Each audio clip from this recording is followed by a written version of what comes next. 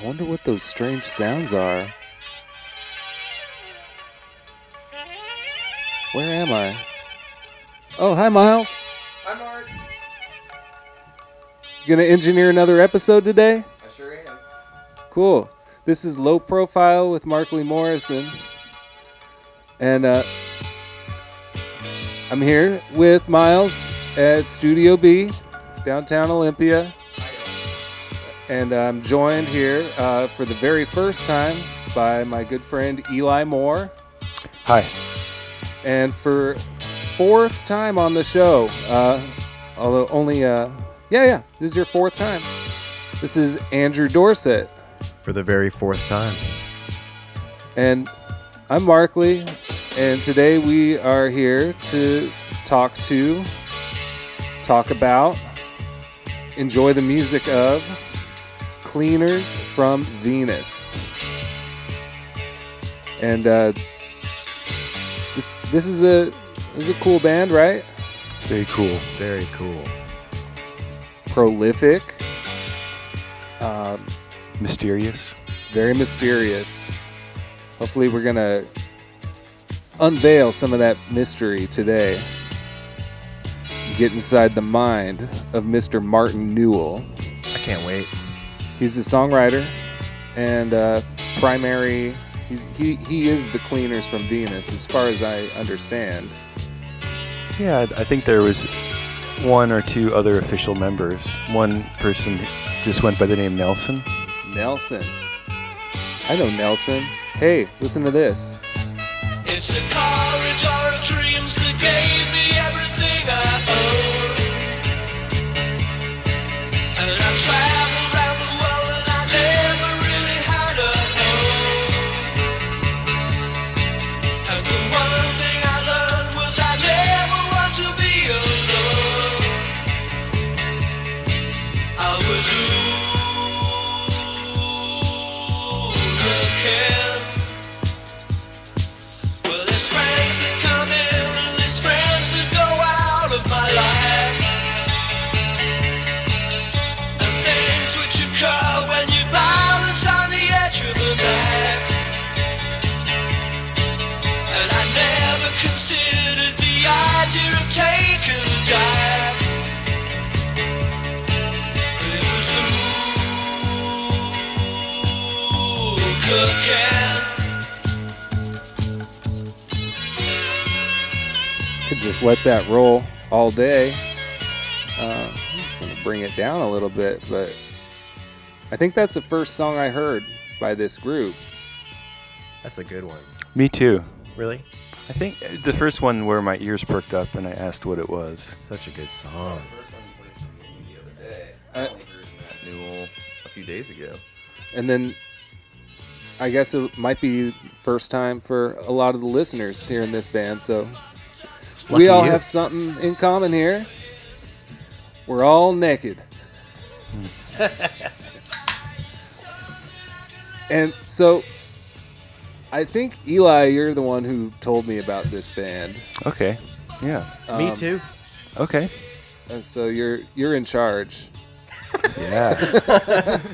Well, I think my first exposure was my roommate. I was living with Mary Jane Dump, Oh. the singer, rock and roll singer. At the Shamalama Ding Dong. Shamalama Ding Dong, Oh, our okay. house in West Olympia, and she bought this record from some band that is on the same label. This is a reissue from the 80s, but it was another Captured Tracks band. Was it? It might have been Naomi Punk.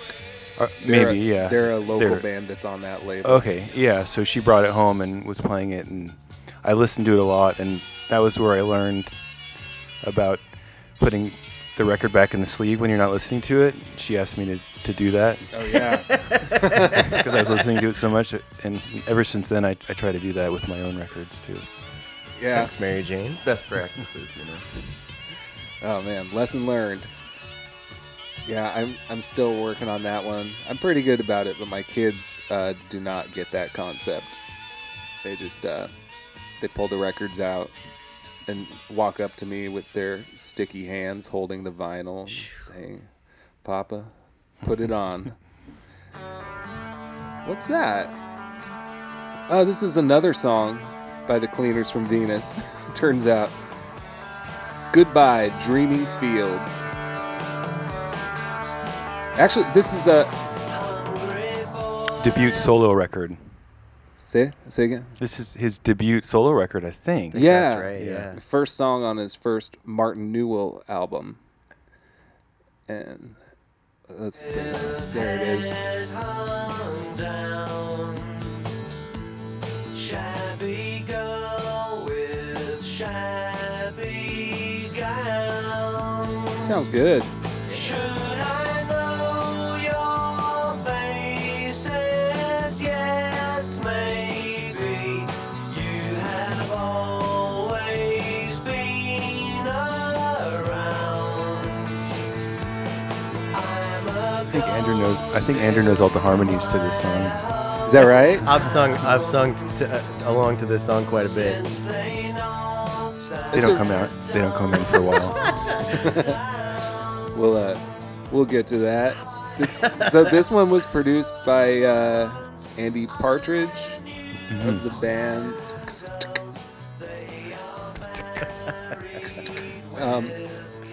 Ecstatic, XTC. And 1993? Came Yeah, out. I think it That's- came out in yeah. 93 or so. Okay. Yeah. Yeah. And, not a lot of people were doing this in 1993, making good music. I think this is like his most heard work. Oh, really? Yeah. It's considered like his kind of breakout record. Ah, Actually, a source of great authority, Wikipedia, confirms that that, fact. Yeah, it's his most well-known record. Yeah. How is it? So well sorry, known? everybody, if you've heard this a million times. We're just, just think of the other man. For this tawdry serenade, nor your poor tin soldier. What a guy, though. So, what do we know about this band, this project? He's like considered a pioneer of home recording in the UK, anyway. That's as far as I know. That's actually one of my the things I'm most curious about is how from his perspective, how his home recording fits into the world of home recording. Because maybe he had mentors that we haven't even heard about, or or Yeah. maybe he was a trailblazer. so maybe we should say that just for the listeners. Pretty much all the Cleaners from Venus stuff that I'm aware of, he did himself, right? I mean, it's home recorded. Is that Like true? on 4 tracks. At least like the first, 5. I know that he got into the studio later. Like he had a full band I see. at some point in the 80s, but I don't even know. I can't really find those records. They'll squeeze some of those songs on Greatest Hits, but Yeah, or the like classic maybe- ones sound very home recorded. And when were those classic ones? Early 80s? When did he start doing Yeah, that I'd stuff? say early 80s. 81 to 88 or Okay. 85 or 6 or It depends. I mean, it's hard to say what is classified as classic now. Right. But, right. And how were they released back then? Like, did he self-release them, or how? I think he just walked around with some cassette tapes that he like. The artwork's usually like kind of like a colored pencil illustration. Yeah. And I mean, if you get the albums now on CD or vinyl, it's a picture of the cassette cover. Okay. Right. Yeah, Like it's been- small, like cassette sized. In a on- template. Yeah, in a Right. little template with like just a solid colored background. That's what Captured Tracks has been doing anyway. Yeah. they re-releasing released- it. So they're a label and record store in some part of New York, and they released, I guess, like in the last decade at some point. They put out All of them? bunch, Or- maybe all. I know they put out like 3 box sets, Okay. Wow. and then so a bunch of prolific. individual albums as well. Wow. But And I think to go back to your question about how he got rid of the tapes, it seemed like at the point, this is another thing that part of his whole story was he was kind of rebelling. He was anti-music industry. Right. So it was a way to avoid the music industry, and he would literally send them to everybody except for the record industries and just kind of, try and get them in stores and Oh wow. on his own. But I mean, did he send them to like zines? And I think that was just journalists and right stuff? when zines were even getting started. But yeah, I would imagine that it probably got in. They probably got reviewed by Op at some point. Mhm. Oh, right, yeah. That whole Ars TV Mhm. Op kind of home taping world that I don't know that much about really. I don't know that much about it either. I think so our Stevie Moore he's another guy that we're well acquainted with, that is the godfather of lo-fi home recording In America anyway. in America anyway. I mean, hopefully I don't think anyone's claiming the global title. Not yet. Yeah. That's what we're going to figure out today. That's The lo-fi king of the world. yeah, who's the lo-fi king of the world? I don't know. Well, yeah, but it's just a whole can of worms. There's so much Cleaners from Venus music that we got to listen to some more. And I want to play the song "Only a Shadow." Oh, such a good song. Yeah, I just thought that'd be nice for everybody. Yeah. So here we go with "Only a Shadow," and this is from Midnight Cleaners, which that's one of the albums I own at home. This is what it sounds like.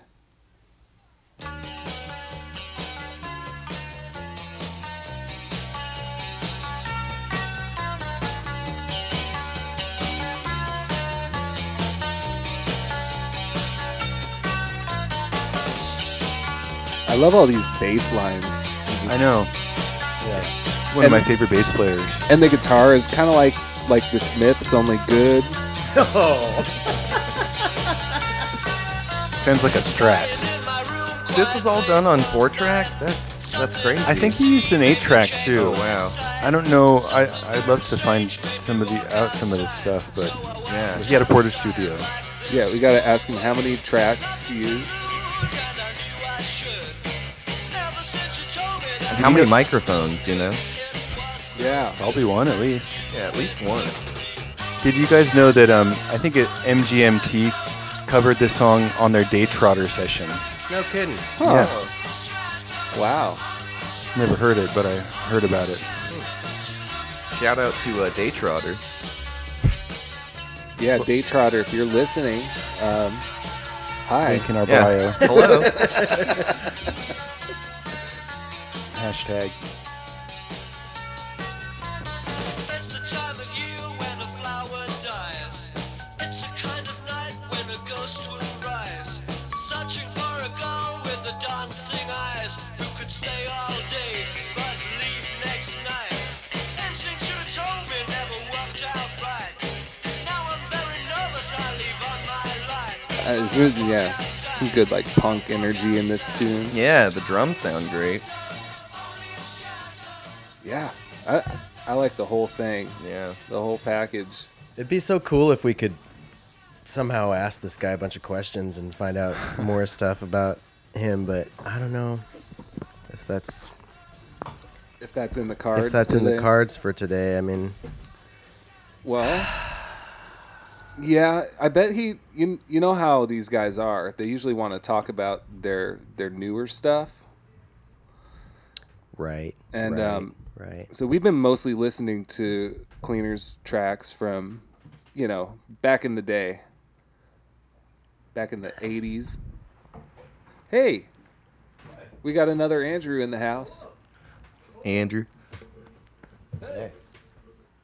We're just we're talking about the Cleaners from Venus. Oh yeah, aren't they the band from? They're not from the Kids in the Hall, right? No, that would have been cool though. That's some shadowy people on the shadow planet. You know, it's funny you say that, though, because I was thinking Cleaners from Venus today sounds like shadowy men from a shadowy A little planet, bit, and I was yeah. wondering if they knew each other at all. But Huh. that was just like a private thought I had earlier. Oh, they have the same queen. That's true. So, maybe that's where They the both have influence come pictures from. of her in Parliament. It's true. It's true. Mr. Martin Newell has sent me some songs that he's working on for his upcoming release. It looks like he put out a couple albums last year, Right. Yeah. and those are really nice too. This is the title track from an album that he put out in 2018, and it's called "Life in a Time Machine."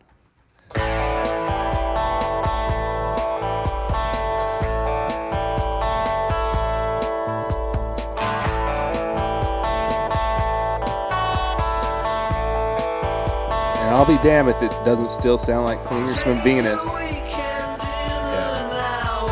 Same guitar.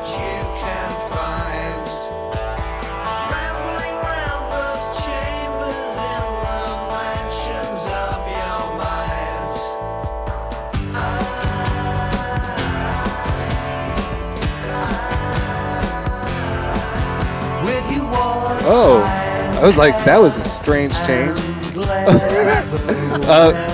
This is my computer doing a remix. This is all of a sudden Milltown Girls, which is a song from an upcoming Cleaners from Venus. This is world premiere, folks. You were still a Milltown girl. Then every time I saw your face, you were the one. I knew you were the one. But every day, so distant then, miles away, a cloud covers the sun.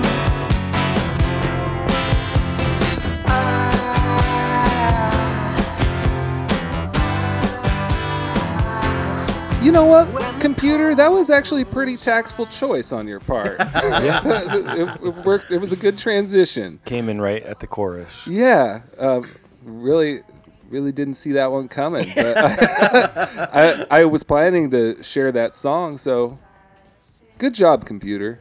What do you guys think? I think this stuff sounds great, and we should do a podcast about him. Yeah. I All agree. right. What are you doing later? Yeah. No, nothing. I was planning on barbecuing. Okay. Yeah. Are you guys hungry? Oh, yeah. Well, I will be. I will be. Okay. Maybe we should call Mr. Martin Newell Oh man. and talk to him. Where are we calling him? Where I- does he live? I don't know. I think he might be at work. Okay. He said he was on kitchen duty.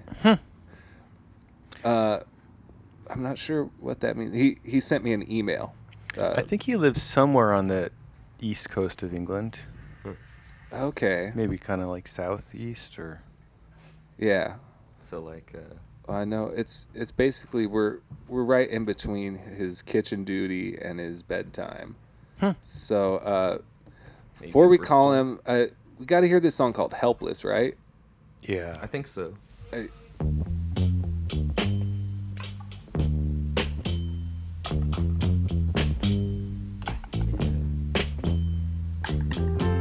What's this album called? Blow Blow your troubles away. Blow away your Blow troubles. away your troubles. I think this is the first Cleaners from Venus album. Oh wow, so we're going from the future to the beginning. I'm seeing you later. Don't take bets 'cause you're not insured. Don't give up 'cause you'll only get hurt. See someone and leave next day. Don't think twice 'cause if you stay, you're helpless.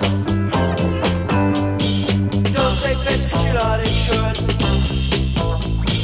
You're the only one that means something to me. I don't know if I'm ever gonna stop loving you.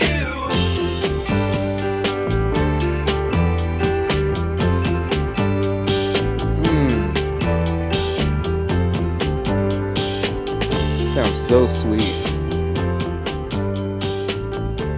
Also, I guess I don't really want to talk about, oh, it sounds like this or that. They reminded me of like, kind of like a little more elaborate Guided by Voices or something when I first heard them. Yeah. More kind of like, more direct or more yearning or emotionally. I think just less drunk. The lyrics are more sober. Yeah. I think that's what it is. I love Guided by Voices too. I'm not gonna. I like being drunk. Yeah. I like being sober too. That's all good. Yeah, it's all good. Wow. Well, I think we're gonna make that transition pretty soon here. Let's call Martin. We're gonna call Martin on the phone, Oh my gosh. on the telly, as my mom told me they called it. But that's not what they call it. On the mobile. On the mobile. Yeah, we're gonna ring him on the mobile. Quicker than you can say Bob's your uncle. Squishy. Good evening. Good evening, Martin. Hi. Can you got me all right? Have you? Yeah. Yeah, can you hear us okay? Yeah, I can hear you. But am I broadcast quality? It sounds Yeah. like Sounds it sounds good. pretty good on our end. Yeah. Okay. Yeah, I can hear you. I've got the sound of a room, but then I have been recording all day, so I sent you 2 tracks as well. Yes. Yeah. We just we listened to the what was it? The Milltown Girl or yeah, Milltown Girl. Oh, I sent you Milltown Girl, did I? Right. Okay. I couldn't remember because I was finishing off another track, a more difficult track, and I decided not to. I think I decided not to send that because I was still mixing it. But it's sounding really good now. So Yeah, there it you go. sounded great. So Yeah. you've got Milltown Girls and what's it called? James Thorne. James Thorne. Yeah. Yeah. Kimberly Rue really likes that. Yeah, we haven't listened to that one on the show yet, but we'll All right. be premiering that later in the episode. So Well, Yeah. when is this one going out?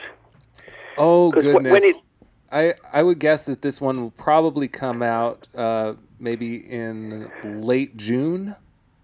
Oh, that's all right. As long as you give me notice, and I'll put it up on Facebook and put links up to it, so you get maximum coverage. So, Lovely. That sounds Yeah. great. I mean, I don't know anything about you. It's a podcast, isn't it? It sure is. Yeah, it's It's quite an established one, is it? Because I've only been doing my podcasts for I don't know, a couple of years or something. So I just do a bit of music. I do a half-hour one. oh yeah. They yeah. don't loom large in my life, so Yeah, well, not my podcast don't. yeah. You want to plug that? What's it called, Martin? Oh, Martin Neal's Oddcast. Yes, with an E at the end, isn't it? Yes, it is, because we had the Oddcast, and something happened where I don't know what they did, but they made me a separate account. And I kept posting on, and I had to take the account down in the end. And the only way I could avoid the confusion with the redundant account was to put an E on the end of it. That seemed to fox the computer wizard or something. And so I got my... And not only that, but I can also see a thing to switch accounts. So when it ever tries to put me back in a redundant account, which I can't sort of manage to delete, Yeah. then I know how to switch it back. So I can do their magic, but they can't do mine. Right. That's good. Yeah, I'm here with my good friends Andrew and Eli. Andrew and I used to run a record label, or a cassette label, rather. Oh, right. Called Brown Interior, and we lost our domain, spelling it the American way, so we added a U to Interior and established a All new right. domain. So, Yeah, that's Yeah. what you got to do. yeah. Except the computers are easily fooled still at the moment. It's easy to fuck them up. You know? Yeah. Yeah. Maybe for not too much longer, but at least for now. Yeah, we've got the upper hand for the time being. As an older gentleman, I like that sort of thing. Yeah, me too. Yeah. I like it when sheer obstreperous age and can defeat a computer. Speaking of, so yeah, you are an older gentleman in this, especially in this medium, and your song "The Jangling Man," you mentioned about they haven't been as angry as this since 1381, and I just thought maybe for our listeners you could tell people what it was like back then. Very good. They're breaking glass and burning buildings in the early greenhouse sun. The powers that be will blame extremists, and I may well be one. Yes, I may well be one. And oh, what Tyler's ghost is smiling as a brooming he looks on. They haven't really been this angry since 1381. Since 1381. Well, 1381 was actually the date in England of the Peasants' Revolt. Oh. And the Peasants' Revolt. Shame on me, I can't remember the name of the king. I think it was one of the Richards. But it emanated from this area, from Essex. Now, Essex is to London what New Jersey is to New York. Okay. Okay. There's some It's context. seen as kind of like a little bit rough and all the rest of it, but New York comes up with this, and I suspect a lot of the people who supposedly come from New York don't actually come from New York; they actually come from somewhere else. Right. Because New York can big it up all they like, but in the end, New Jersey has Bruce Springsteen and it has Frank Sinatra, and there's fuck all they can do about that. That's right. It's true. That's right. And it's like London, and like London can say what it likes, but but Essex has Ian Dury and Dr. Feelgood and Billy Bragg and for that matter me. So Right. Right. There you go. they can deal with that. And Depeche Mode, they came from Essex. They were Wow. pure mid-county Essex. Wow. Is Yeah, that book? so Is that book the the Peregrine? Is that from Essex as well? absolutely, you know about that one, do you? Yeah. Very beautiful. Wow, book. yeah, that's very popular with the kind of the new wild writers, the hipsters of writing. We used to call it nature writing when I was a kid, and it wasn't remarkable because most of the people still lived in the country. but that's why there was a peasants' revolt, because it's, as usual, it's the big important metropolis thinking that that's all there is, the big important metropolis. And then suddenly they realise there's a countryside, so they go out and do a few lessons on it, and then they do a few lessons on how to write about it, and then they come back into the country and tell us all how it is and where we're going wrong, like why we should be caring about it more. They tell hoary old farmers who've been, up to their knees in pig shit for forever, and there's these people sort of prancing about in their cities like a clothes telling farmers where they're going wrong. The farmers don't like it, of course. Yeah. I wouldn't course. think so. Unfortunately, they're not allowed to throw pitchforks at them anymore, so... Not even 4-tine muck forks.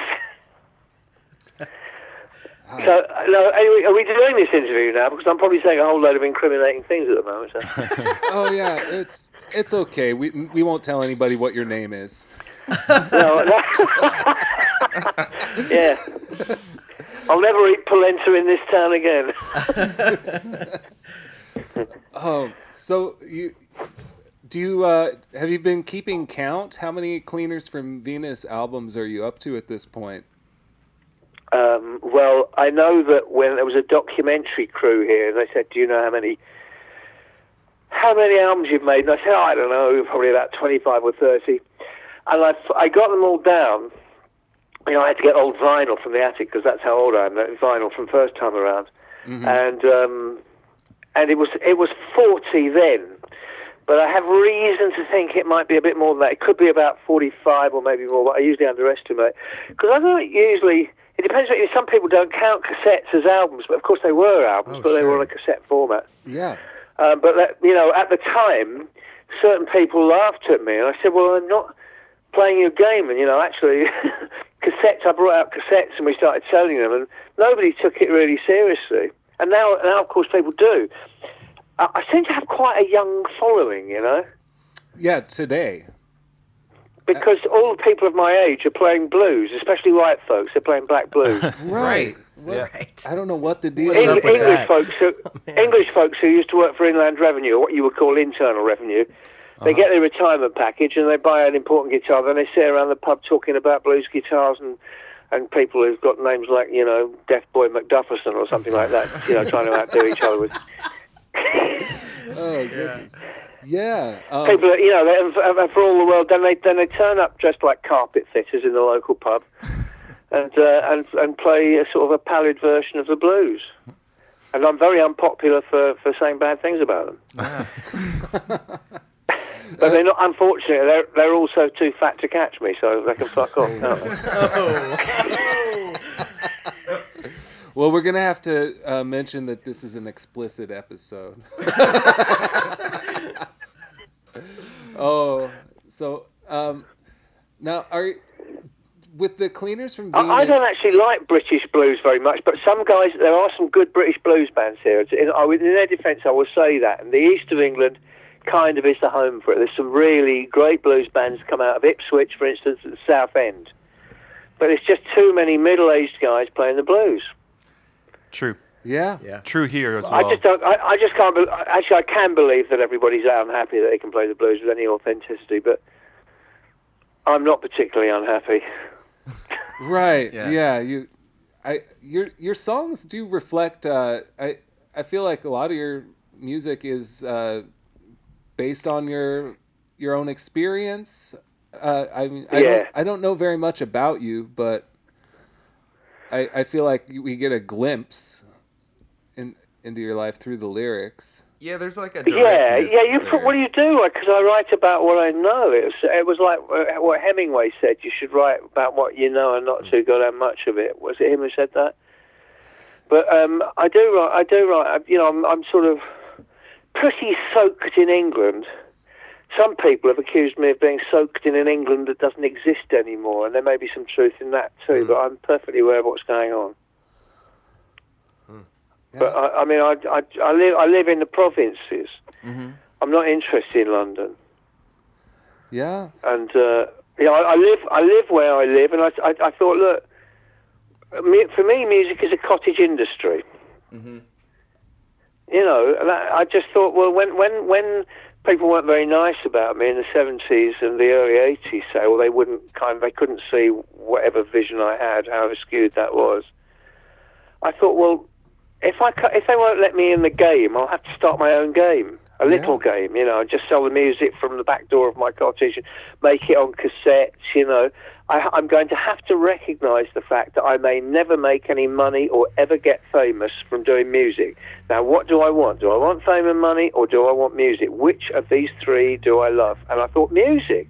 Let's keep the music, and if it's going to be any good, anything that comes off it is a bonus, but let's keep the music, because I know that other people's vision for my music was to do with money and fame, and you're never going to get anywhere unless you do this. And I thought, I'm not doing that. I want to make English cottage music. So that's what I did. And eventually it's worked, because other people who live in other cottages in other countries have sort of found some kind of resonance with it. I don't know. That's what I think has happened. Yeah. So for you, start beginning to record from home was a way to do music the way you wanted ironically, to. I have to thank the Japanese for this, because the Japanese, my first ever home recording machine anyway was a Sony TC630, a sound-on-sound 7-inch quarter-inch tape reel machine. You couldn't even do stereo with it, but you could bounce from head to head. And then in 1980, I think it was, I got the Porter Studio, and it was a 4-track, and it cassette format 4-track, and I just thought, in theory, I now have the same facilities that the Beatles had up until about 1966 or 7, up until about 67. I'm not saying so. What I need to do, what I need to do is make a kind of backyard garden shed, backyard garden shed, not Sergeant Pepper, but a Rubber Soul at least, something like that. In theory, I could do. Of course, I didn't have decent mics. The bass was homemade, but we had to start somewhere. The bass was homemade? Yeah.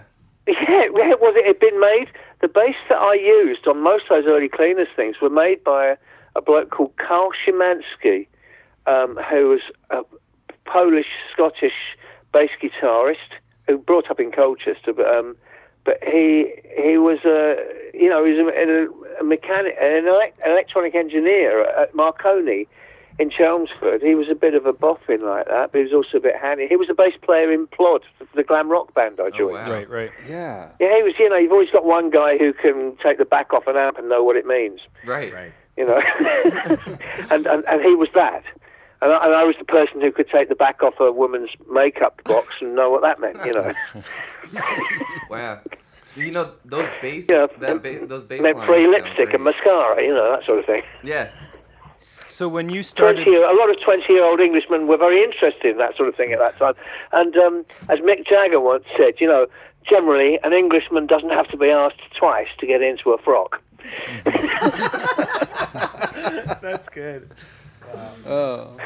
so was there any one else at the time, or in your community, or that you knew of who was making home recordings, or were you the first? Were you blazing your own trail? I think other people were doing it. Slightly older guys than me, guys who were maybe 6 or 7 years older than me, who were, of the hippie generation, were, if someone who'd made a bit of money off a record might buy a Revox. But there wasn't much in the way of studios when I started. If you wanted to just buy some time in a 4-track recording studio, it would be quite expensive if you were a broke musician who was working part-time gardening or digging or washing dishes. It was something I always wanted to do, but there was a studio in Cambridge that offered a deal where you could have a whole day and a half in there, and it would be about 300 quid, but 300 quid would have been about 2 months' wages in those days for a very broke musician. Yeah. Yeah, so it would have to be a band effect, but I could never sell the idea to the band I was with. I said, look, guys, why don't we pool our money, use some of the gig money, and we could go and buy a day and a half. If we really planned it, we could make a single, we could knock out a single, and then we could sell it at gigs. But even then, it was a bridge too far because people just didn't do that in 1976. At least I mean, on we your were own, only... yeah. So how did Yeah, your band Plod recorded at least a single, right? We recorded 6 tracks, and we recorded incessantly. Once I got my Sony TC630 and learned to use it, but that wasn't good enough. But then we got someone who was interested in us, and he gave us a day in London. So we got up very bright and early one morning in early 75, I think it was. We got to the studio about 1977. So we got to the studio, bright and early. We ate a greasy breakfast as Englishmen do. We went into the studio, and of course we'd rehearsed recording because we knew we were going to put these numbers down, and we thought, we better be really tight as an ass chuff, we better be really, really good. Yeah, you want to make so the we most of your rehearsed. time. We rehearsed every night, We didn't have any gigs in the middle of the winter, so we rehearsed in a hut every night for 2 weeks. Rehearsed nothing but the 6 numbers. Of course, we went into the studio, and the engineer was so, who are you guys? Where do you come from? He said, oh, we come from Colchester, which is kind of like saying you come from Moose Dong, Nebraska, or something like that, I love your parallels. Is there a place called Moose Dong, Nebraska? I hope so. I don't know, but it would be. I mean, it wouldn't be anywhere, near a big city. Sure, yeah. Sure. So we're from Colchester, and we were a really tight little glam rock band, and we made these records. The unfortunate thing is that anything you hear by Plod wasn't from the main masters, only because I snuck a cassette out of there. I begged for a cassette, and eventually I got not even a great cassette because they were very loath to relinquish anything that we could have taken away until we'd signed some stuff. So that's and of course everything collapsed as things do in the music industry. And years later, I unearthed this thing, and an Italian label. I think somebody cleaned the tapes up a little bit, but the best example of what we did is on YouTube. It's called Neo City. Let's take the Autola to Neo City, yeah. And soon enough we'll be there in the sun. Brown your silver tip, you look so pretty, yeah. We'll take our leisure bills and have some fun. And that, even now, I'm immensely proud of that, because I wrote that when I was 20, you know, and I was still a bit of a mess then, you know. I've been a bit fond of this and that, inhaling this and taking that, and doing all the rest of it. And I was in recovery from that, and of course, all my considerable creativity and energy got poured into writing songs for this new band that I just loved being with. And I don't think we knew what we'd got. We'd got something really good. We just were too clumsy to know how to go about. Because give us another year and a bit more studio time, we could have probably been the formidable contenders. But then there's loads of stories in the music industry like that. So I don't think we're unique or anything. But they were good songs. So, Cleaners from Venus came around.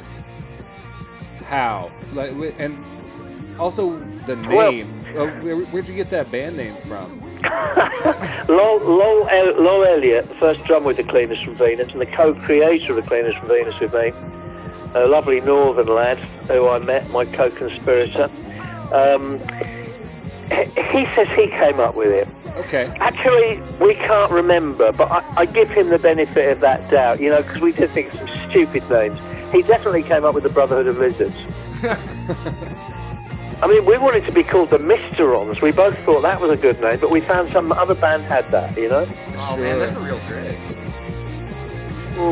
Well, you know. And then for about 5 minutes we were the Soft Humans. Then one night, either Lol or me said either in the Black Boy or the Rose and Crown or the Station or the Park Hotel or whatever pub we were in, someone came up with Cleaners from Venus, and I thought, yeah, that could work. Yeah, it's got a nice ring to it. But it wasn't a career decision because we didn't really we didn't have much gear. We had junkyard gear, and we had my Sound on Sound machine. We just started every Monday recording these songs. And people who listened to it, because they were all either old hippies or the beginning of radical new punks, they listened to this stuff and they thought, I think they thought we were damaged. I think they thought we were what we call damaged goods, you know. They looked at it, and the people who had a university of education, say, had more than 3 books on their shelves, and none of them about James Bond. You know, those kind of people, you know, educated people, you know, people who shine their shoes and can drive around corners without sticking their tongue out. and those kind of people, educated people, you know, they just looked at us with incomprehension in their eyes. They just said, what are you doing this for? And we thought it was great. We thought it was fun, especially things like Swinging London off the first cassette. You know, there's a track called Swinging London. Hey, the clothes they wore. Oh, the things they saw. Hey, from Carnaby. Oh, everything they say. Swinging London seems so far away.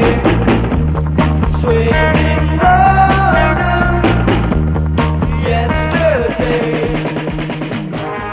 I mean, it's terrible sound quality, but it begins. You can hear my voice shouting something. I'm actually shouting in a kind of Muppet voice. I'm shouting something like, "I'm roasting an ox in my closet." Oh! Speaking of, this would have been really fun. You know, you can hear on the beginning of Only a Shadow, I shout something like the Special Carpet sketch. What? This is the Special Carpet sketch because previously, when we tried to record something, I'd got a contact high from Lowell because I didn't really take a lot of drugs by this time, but I'd have the odd toke of a joint or something. But Lowell used to be very fond of mushrooms and all sorts of hallucinogenic stuff. I don't think you get a contact high from mushrooms. Does that stuff grow? No, out in England? no, but he came. No, not physically, but mentally, because we were good friends. And he came round and he was tripped out, and I was just kind of probably as usual hungover.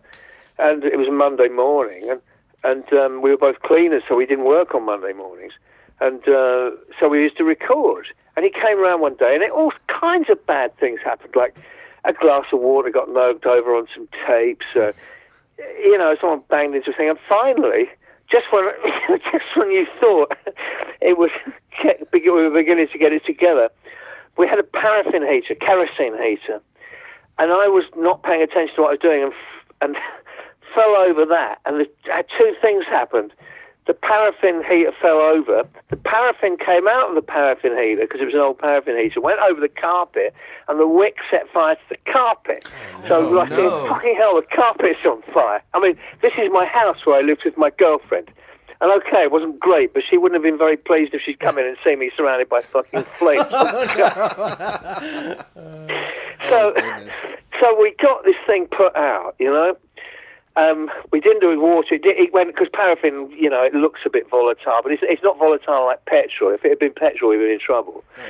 But with this thing went out, and the carpet wasn't even damaged, and I was just thinking it's all going wrong today. And just to finish it off, I said we'd better clean up that one track there. Pressed the record and bulk erased 30 seconds of everything we'd done that day.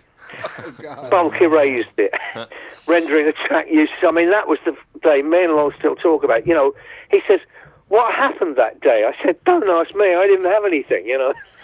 Wow. Yeah. That kind of shit doesn't happen in the recording studio. You don't get those kind of stories from hiring an engineer and. I think it breathes life into the songs. I don't think that sort of thing happens in say, the Oval Office either, but well it might. Yeah, it might. It's probably got more chance of happening now. Oh, yeah. Yeah, could... I mean, I think if that happened, nobody would bat an eye. Does Donald Trump use kerosene heaters then? I wouldn't be surprised, Martin. Neither would I. Hey, bet he dries his hair on them. Hey, what can you tell me about Schmooty Patootie?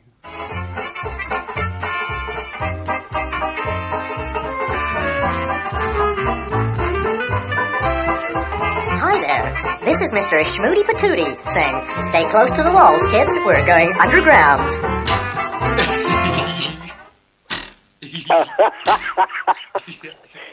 Well, he was a kind of, like one of those cheap animations you get. I imagined him as I thought we'd have a cartoon character introduce tracks. I think, was that Living with Victoria Gray? So I hijacked some music from somewhere, some old vaudeville music.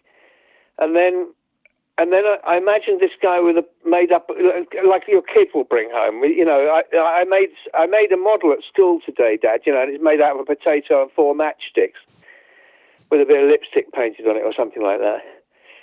And I just thought it'd be a character like that, something the Bulgarians used as an animated series before the communist bloc came down, and with an incomprehensible name. And I just thought he'd be called Mr. Schmooty Patootie, and he'd have one of these voices like that, like one of these, jump up and down and keep yourself fit,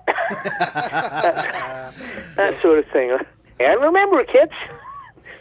It's harder to rub toothpaste over your legs than put a green fluorescent towel on your head. That sort of thing, I don't know, Lauren and I used to find this stuff endlessly funny. Oh, yeah. No, it's, I listen to your music sometimes at my workplace, which is a very busy bakery. And anytime Schmooty Patootie shows up, we get a little bit of relief because some people have to clear out. So I really appreciate it. And I think it's hilarious. The other thing was we had the University Challenge music, but I mean, there was a version where it was a Paul Young song doing a Marvin Gaye. Paul Young singing "Wherever I Lay My Hat, That's My Home." Do you know this song? It was a big hit. That's a good one. I'm thinking of "Wherever I Lay My Hat, That's My Home." But there was times when I thought it would be great if we sang it in a kind of like Kermit the Frog, you know. So this was not going to never made it. With a look in your eye, I can tell you're going to cry. Is it over me, Miss Piggy? Like that, you know. And, you know, that kind of thing. There were many things that didn't make it onto the tape. It's a shame. But well, now the listeners can hear it here. You know. Yeah, you know, because I don't know. You just got bored sometimes. And I mean, for some reason, there's a voice spun in there somewhere on one of the end of the tracks, and we don't know where it came from. It's probably me, but it's like we sped the voices up, but it sounds like Porky Pig, you know. And just at the end of a track, and then this voice spins in out of nowhere in between the tracks saying, "And if you mess about with all the juxtapositions, what do you know? You got to plan it." And me and Laura were just looking at it and said, "Where the fuck did that come from?" Yeah. Probably another contact. Yeah, we just didn't know. It was like, you know, it was fun though. It was fun and it was funny. Yeah, it was just like funny the whole having time. A good time. We didn't think anything was ever going to get released, and finally, when we had 40 tracks, I said, "Do you know we got about 40 tracks here? How many can you fit on a cassette?" And we thought maybe 25 or 26. So we made one up, sent it to one of the music papers who were running cassette columns then, and people sort of started sending little requests in, and we sold about 50 of them. And Lowell had to go out and steal a whole load of cassettes, you know, to put them on because we didn't have any money. And he got caught one day, and so this was like something out of Monty Python. So Lowell, I didn't say Lowell. I said, "Lowell, we can buy some cheap cassettes," but he, being more of an anarchist than me, just went out and systematically looted,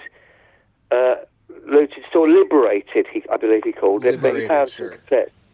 Yeah, so he got these cassettes, and we copied he copied the things onto them. So, and so he said, then we can give them away, so we don't make any money off it. This was an ideal to be. I thought an ideal to be striven towards. So we made a bit of money from it, but no. So we got these cassettes, and one day he got arrested. Oh no! He just absently gone into a shop and taken 2 cassettes because it wasn't a very big shop, I think. He was arrested by the store detective, and then the police found him. And when they searched him, they found a quarter ounce of dope on him as well. Oh no! And the policeman said, "What's this?" And Lowell said, "Oh, I was wondering where that was." He said it went missing ages ago. So they took him down to the police station. This is coming out in a forthcoming book, actually, and they fingerprinted him 18 times and snapped him. This other policeman came in and said, "You're the one, are you?" And Lowell said, "I suppose I must be." Like, so they took him off and they photographed him loads of times. He thought it was a bit strange for just a little bit of dope and stealing 2 cassettes. This is a petty crime, you know. It's not grand larceny or anything, is it? Okay. So then the first policeman comes back in the room and says to the second policeman, "What are you doing with this is the man I arrested?" And he said, "Yeah." He said, "Isn't he something to do with that IRA terrorism cell?" Oh my God! And he said, "No, he's just a shoplifter, and I've had a bit of dope on him," sort of thing. And so the second cop goes, "Oh," and looks at Lowell and says, "Why didn't you say anything?" And Lowell said, "You never asked." So after that confusion was cleared up, they gave him a statement sheet to sign, and Lowell wrote on it, he wrote, "It's a fair cop. Society is to blame." Which is something. And so he gets released, and he's late for the cleaning job, and and then a couple of months later, it comes up in court, and he gets £25 fine on both charges. So he was a cleaner. Yeah, we were both. He was working as the restaurant cleaner, and I was working as the restaurant plongeur, the washer up, the guy who drags the wine around and washes the dishes, and cleans the restaurant in the morning quickly before the customers get in. Oh, coworkers. Yeah. I've had a lot of I got him- coworkers on this show, honestly, because I got him the job. I got him the job as the afternoon cleaner, and he got a bit of extra work as well. You know, it was all the heavy duty stuff. Like you had to take the Ventaxia fan out of the window, get all the grease out of it, and clean the blades. I showed him how to take it apart and things like that. You know, because you can take them apart, and you need to put them back together properly, or the chef gets cross. Yes. Mhm. That's the way it goes. But yeah, we both. We were in our 20s. You know, we were a couple of no good nicks, but we were at least doing an honest job for a few days a week. And you were on dish duty tonight too? I was on what? Were you on dish duty tonight? You had to do the Tonight? dishwashing. You said you were No. the kitchen duty, or No, only for my partner. No, I haven't worked in a kitchen for decades. No, that's what I thought. I was it's saying, just my job to you're cook, cooking you know, dinner it's like, 'cause tonight, she right? cooks for me. She lives, up the road, and I sometimes eat at her house, but at weekends usually. She eats down here, so I'm cooking. you know. What did you make for dinner tonight? Kedgeree. It's an old British colonial dish. It's a mixture of British food and Indian food. It's kind of like, it's rice and haddock and peas and hard-boiled eggs all chopped in, and it's got some curry powder in there as well. That sounds great. And then a salad to go on the side. nice. Are you big on cooking? Yeah, very- Like, has that been a constant thing for you, making good food? Well, I can cook, and I worked in restaurants, so I picked up a few tricks, but I'm not a foodie. Do you have that word in American? Yeah, We totally. do. I'm not a foodie. I think that's really decadent, being a foodie. Right? Yeah. I try and eat sensibly and eat what I can and eat stuff that's locally sourced, you know. Like, know how to go past the window or anything, but I try and make sure it's local fishermen have caught them. Yeah. Yeah, I think that's a good policy. I to just have. try and I try not to consider. I've always been like that. They're old sort of punk hippie idea. Suddenly, the rest of the world's caught up with it just when we're about to become extinct. But Yeah. I have but I've always been like that. You know, I mean, it's partly occasioned by the fact that we had no money, and it's a sensible way to live. You know, Right. you can eat well for not much money, and you can eat sensibly, and you don't have to strain the planet too much. yeah. But I'm not here to give a green, political broadcast or anything. No, but I think it ties into your music. Like you were talking about, cottage sort of music. Like local Yeah. homebrewed type of thing. That's super valuable. That was a really big deal, making homebrew. Yeah, the whole thing was fueled by on homebrew. Yeah. I was doing that way back in the 70s. Oh wow. Out of necessity, I thought, look, this beer is getting, it wasn't expensive then, but it was still too expensive for me to go to a bar every night. So I figured, we could make some beer. And I found you could buy these kits, but the kits weren't good. So I went a bridge further and found this book on how to brew beer, and it really ain't rocket science. There were just a few hard and fast rules, and that anyone could make one decent beer. So I get the hops and the malts and boil them up, and I talked to the guy in the homebrew shop, and I made some really quite good beer, and I just made one beer that I could make the same quality every time, and that's what we had. Newell's Homebrew, Young and Vicious, it was called. Yum. It was punk rock beer, but it was good. It was only about 4.4%. It was beer strength. No, that's all you need. I could have made it stronger if I wanted, I mean, I could just bung some extra sugar in like that. The rest of the goons did. So you're drinking syrup that gives you a terrible headache and upsets your stomach as well. But I wanted to make good quality, clear beer. I found how to clear it out and everything, and to rack it like you would rack a wine. Mm-hmm. And eventually I was making gallons of it, and I became a very popular boy. Oh wow. I bet. Yeah. Now, hey, I don't know this because I couldn't find any. Sometimes when I like a band, I try and look up and find any live performances that might have been captured over the years.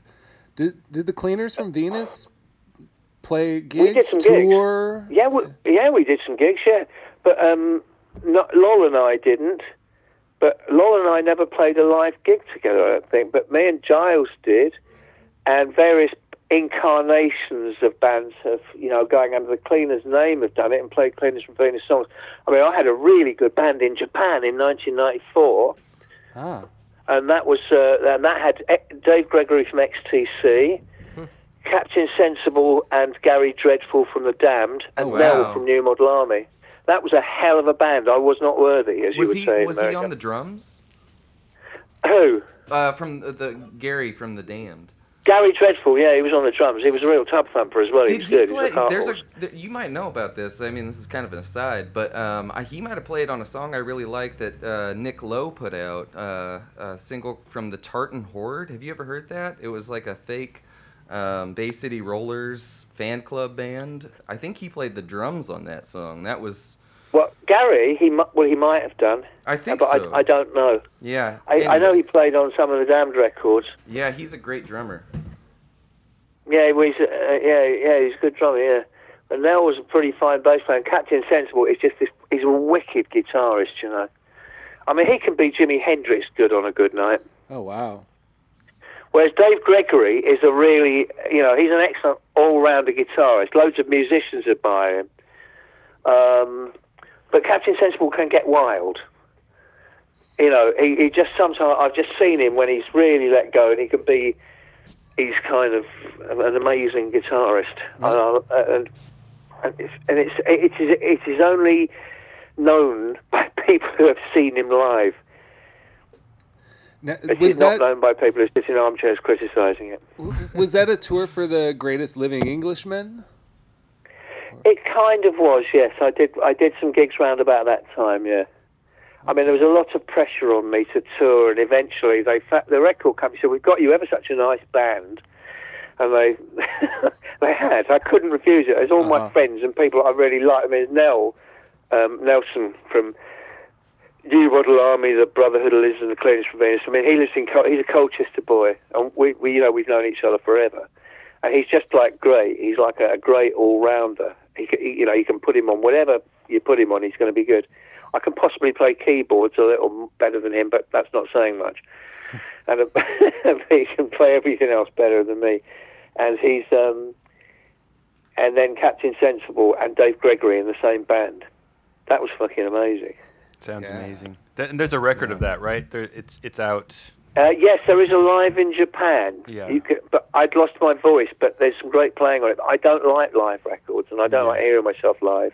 So I've heard it maybe once, but I'm a real a studio rat. I'm a studio creature. So just to clarify a question I've always had, so the first few Cleaners records, I was never sure if they were solo records that you played everything or if they were a band. So was it the same bass player and drummer on a lot of that stuff? No, I never played the drums usually. I mean, where it isn't a drum machine of some sort with a bit of added percussion from me.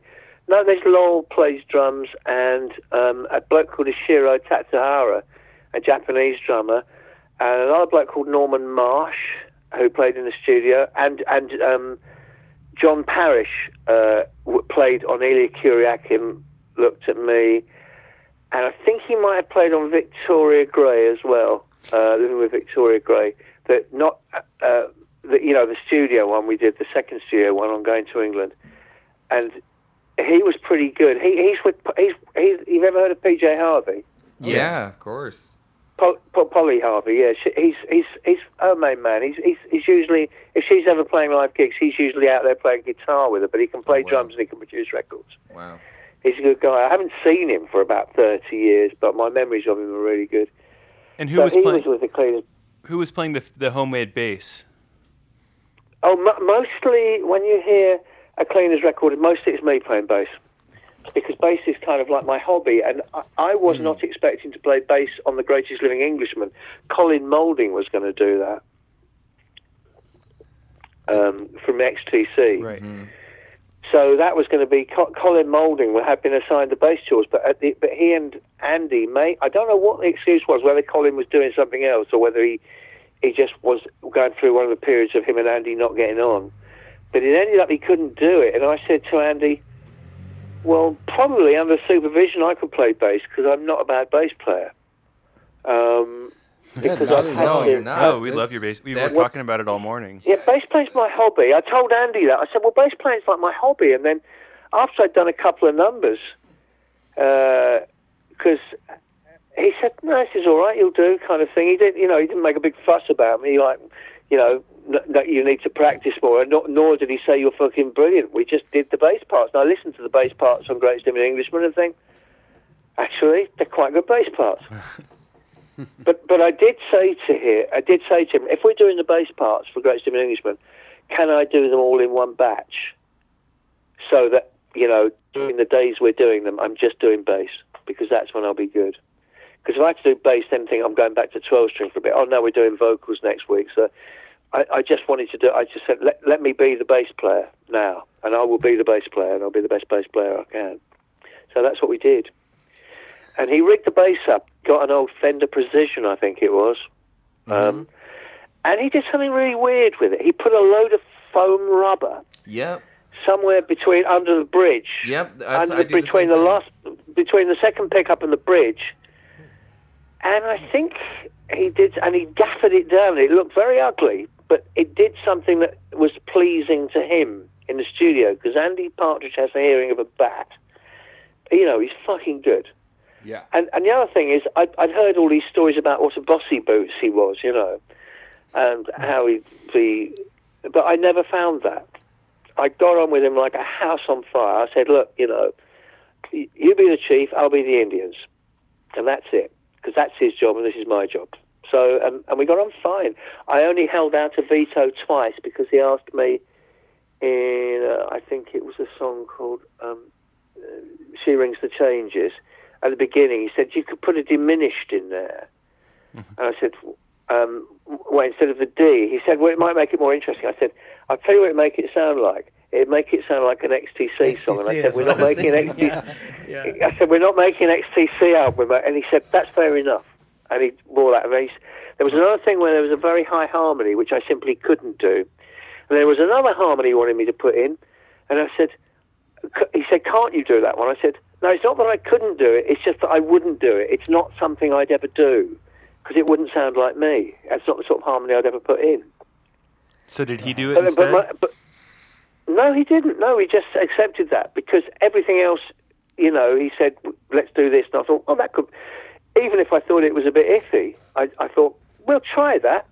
Because he had a thing where he'd get me to sing a voice on the octave underneath it, or very quietly, to fatten it up. To this day, it's something that I don't do, but I did it for that album, and it does seem to work. He had a vision for the album, and that's what we did. And it worked, and I was really sorry when we finished it, because we'd had a really great time. And he would tell you the same thing. In fact, he only did one interview a few months ago for a film documentary, which you will see, Captured Tracks of, organising a documentary about this. Oh, I'm excited to see that. What's the title of it? No, it's not news yet. We don't know what the title is. Okay. It might just be, I think it might be called The Jangling Man. Ah, wow. I like that tune. Well, And there's another film, there's another documentary that has been made as well, but I'm not at liberty to discuss it, but it's rather darker. It goes more into my my psychological problems. Sure. Or how people say, because I've upset a few people in my time, not by being rude to them, but by just probably, I would say, if you're ever going to write a book about me, you'd call it the boy who wouldn't eat his lovely fame. Here's your lovely plate of fame, eat it up, we'll give you some money. I said, but what do you do with a guy who doesn't want fame or money? Yeah. Well, you know what, Martin? You don't have anything to worry about. Nobody listens to this podcast, so Well, that's all right. yeah. So you'll be Probably safe. why I'm doing it. Yeah, we're very well established. It's been going since January this year, but we've been in production since last September. Have you had any enthusiastic reactions from your two listeners yet? Oh yeah, I even got a kiss on the cheek. So doing right. pretty well. So was it from a woman? Oh no, it was from Miles here, the engineer. Yeah. That's the sort of thing I get. No, my wife I don't hasn't get even that. heard the show yet, and I've released 6 episodes. So. Well, I'm sure it'll be all right because I do a podcast, but it's my. I don't know if you've ever heard any of my podcasts. They're about half an hour long, and I take about 7, 6, or somewhere between 6 and 8 tracks I like, and just talk about them a bit and why I like them. Yeah, I've Things that listened I to a few of those. I enjoyed it. There's some I play unusual things that aren't. That's why they're called oddcasts. They're things that you might not necessarily stuff that you don't hear on the radio usually, or not Exactly. enough. Sure. Yeah, I think anyone who likes this program would probably do themselves a favor to listen to yours. So everybody probably is that's posted through Mixcloud. Is that right? Yes, that's right. Yeah, Mixcloud. It's beginning to build up a bit now, But I try. I tell you, I keep hearing stories that Cleaners and me are getting reasonably well known now. That's happened. I'm beginning to believe it as well because actually sometimes it's accompanied by some royalty checks and things. But I'm determined to run it my own way. Mm-hmm. You don't have to go to the parties. You don't have to, accept all this stuff and do all the stupid stuff. You don't have to do it. And it doesn't really matter. I mean, I'm pretty long in the tooth now to be tempted by any of this stuff. So, and not only that, but I think they're all being bloody late if they're going to start giving me accolades now. So, Yeah. what I do is the thing is that I've said, which is a guaranteed annoyance factor, is because I believe it is I don't acknowledge their judgment or authority. Otherwise, they'd have recognised me, when I was 25 years old or something. So That's what's a good your policy. what's your game plan for this this new album that you've been you shared with us? Well, I want to do something. In that case, I'll send you the other new track that I've finished today. I want to do something slightly different. I want to have my songs, but not necessarily. I could make you a Cleaners album, probably tomorrow, and I know we'll put some jangly guitar in here. We'll come in here with a bit of poignancy, and I'll tell everybody about how much I miss the railway stations that have gone. And Yeah. There's a joke about how many folk singers does it take to change a light bulb. Yeah, do you know this one? No. No. How many folk singers does it take to change a light bulb? How many? 5. 1 to change the light bulb, and 4 to sing about how much they miss the old one. That's good. Yeah. Oh, that's How many goths did it take to change a light bulb? How many? None. They'd all rather just see in the dark. You're displaying a lot of talents today. So you And gave how- us at least 4 cartoon voices. How many bass guitarists did it take to change a light bulb? How many? Only 1, but the guitarist has to show him first. Oh. I think I might have heard that one before.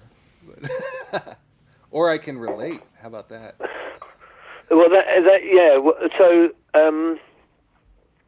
do I have is there a game plan? I just want to carry on doing what I'm doing because how old am I? I'm 60. I'm in the middle of the 60s. Well, on Bandcamp, there's a site on Bandcamp, and they asked me for a biography of the band. A very short one. They only give you a few words. So I wrote, if you can go and check it, says, the Cleaners from Venus are these 4 65-year-old guys, and they all dress the same and have the same hairdos, and they live, in a house together and have loads of adventures.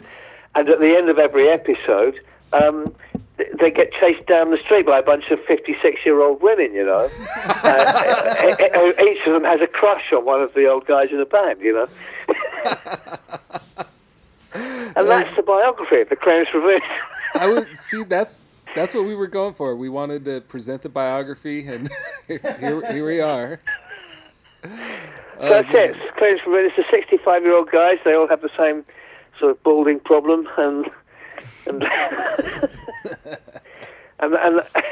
they all live in a house together and get into adventures and get chased at the end of the day by sort of long post-menopausal women. You know, I saw Oil, this fancy really one. cool hairdo you could try out, where you grow it pretty long in the back, and then you pull it forward and roll it underneath. Well, I would call that the Perry comb over. Yeah, There yeah. you go. There you go. There you go. Well, hopefully, Perry we'll comb look over. for that in the new music video. And are you gonna do any music videos? Do you like to do that ever? No, but there are a couple of films. I'm not fond of spending.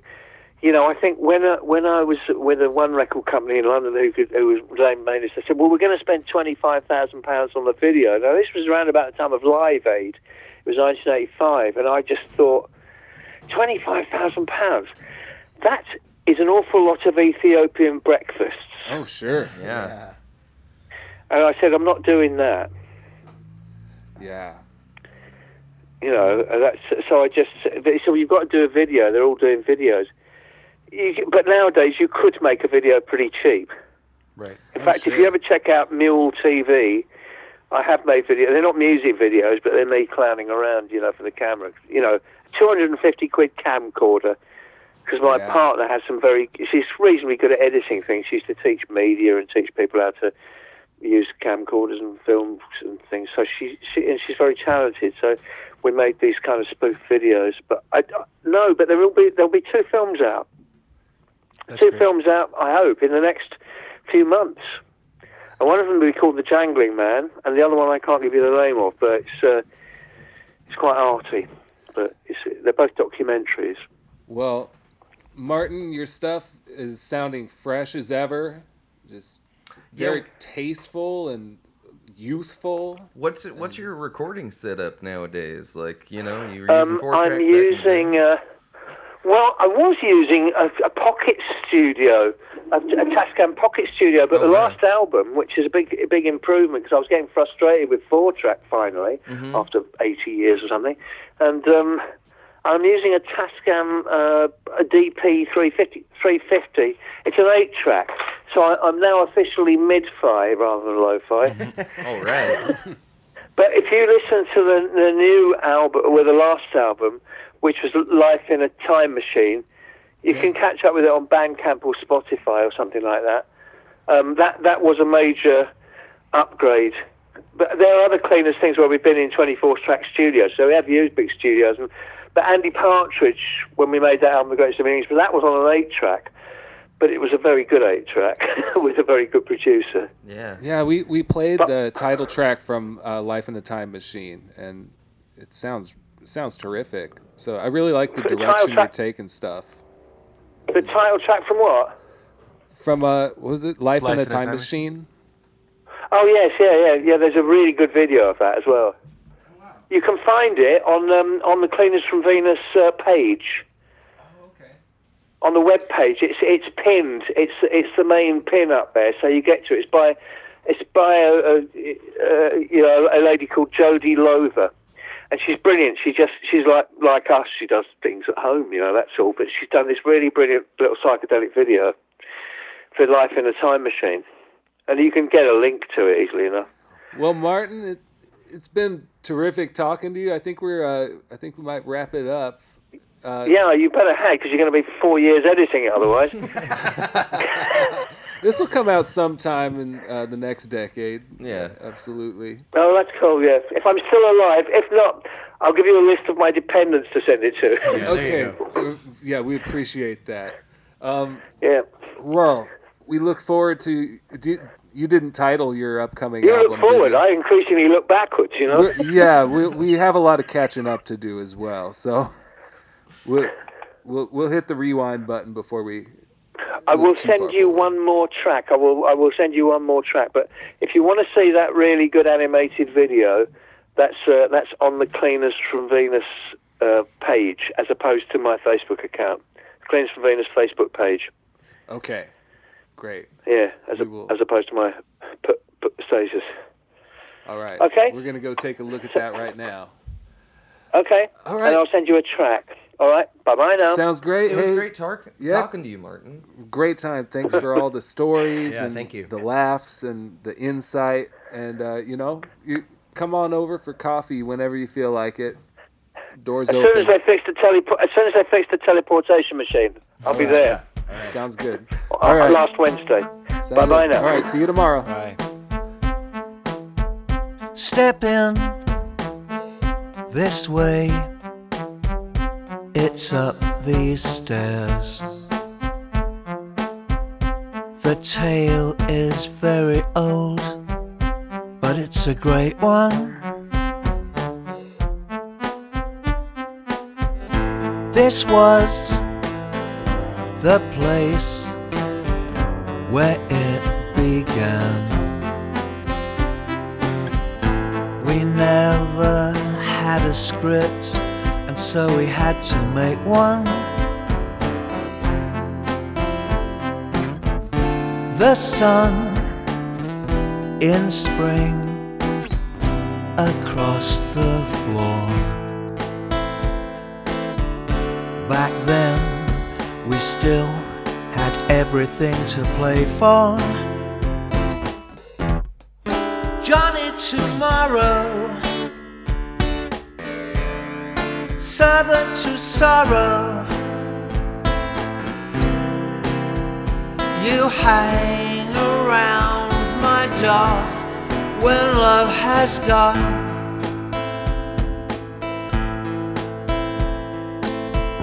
This room, that year, the diamond days. Her standing on the landing in a cham song.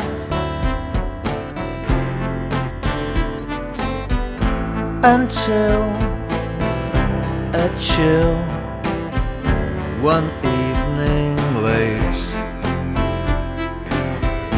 when August held the summer up to ransom.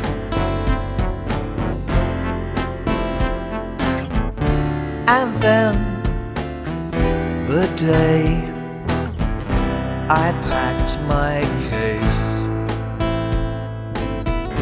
got on my way, my fateful way. Johnny Tomorrow, Southern to sorrow. You hang around my door when love has gone. Johnny Tomorrow, no time to borrow. A tricky customer you are to me. Johnny Tomorrow, Johnny Tomorrow, a tricky customer you are to me.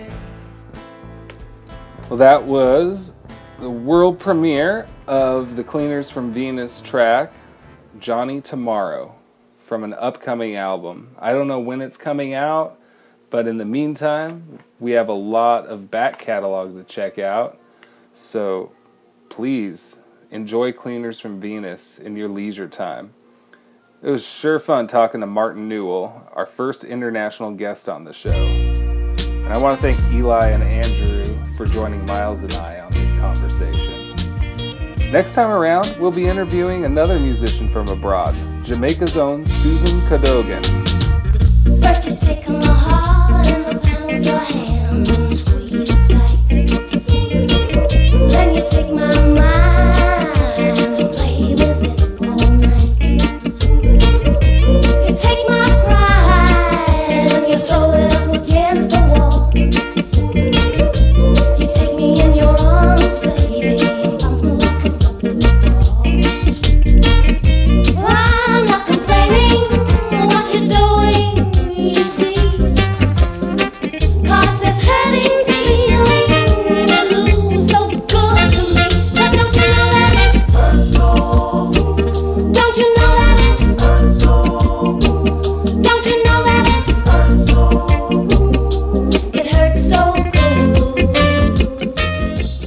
had some top 10 singles in Europe back in the early 70s, thanks in no small part to reggae's legendary powerhouse producer Lee Scratch Perry. And she continues to record and perform today. Matter of fact, as of the release of this episode, she's about to begin a European tour. I've been sleuthing to find out more about her for years, and I'm pleased to say that we got to sit and talk to her, and we had a great time. And I'm very excited to say that by then, my family will have a new third child in the mix. And when people ask me, is it a girl or a boy? I simply say, I think so. Hey, please, if you're enjoying this podcast, let me know by leaving a review on iTunes or wherever you listen. And if you shoot me an email, I'll even send you some merchandise free of charge. I got stickers and buttons for you. There's a link to Patreon. We have an account there on our website, lowprofilepodcast.com. If you want to shoot us a few bucks once in a while or one time ever, it'd be really nice. And, be helping out. We'll catch you right here in a few weeks. Enjoy your summer.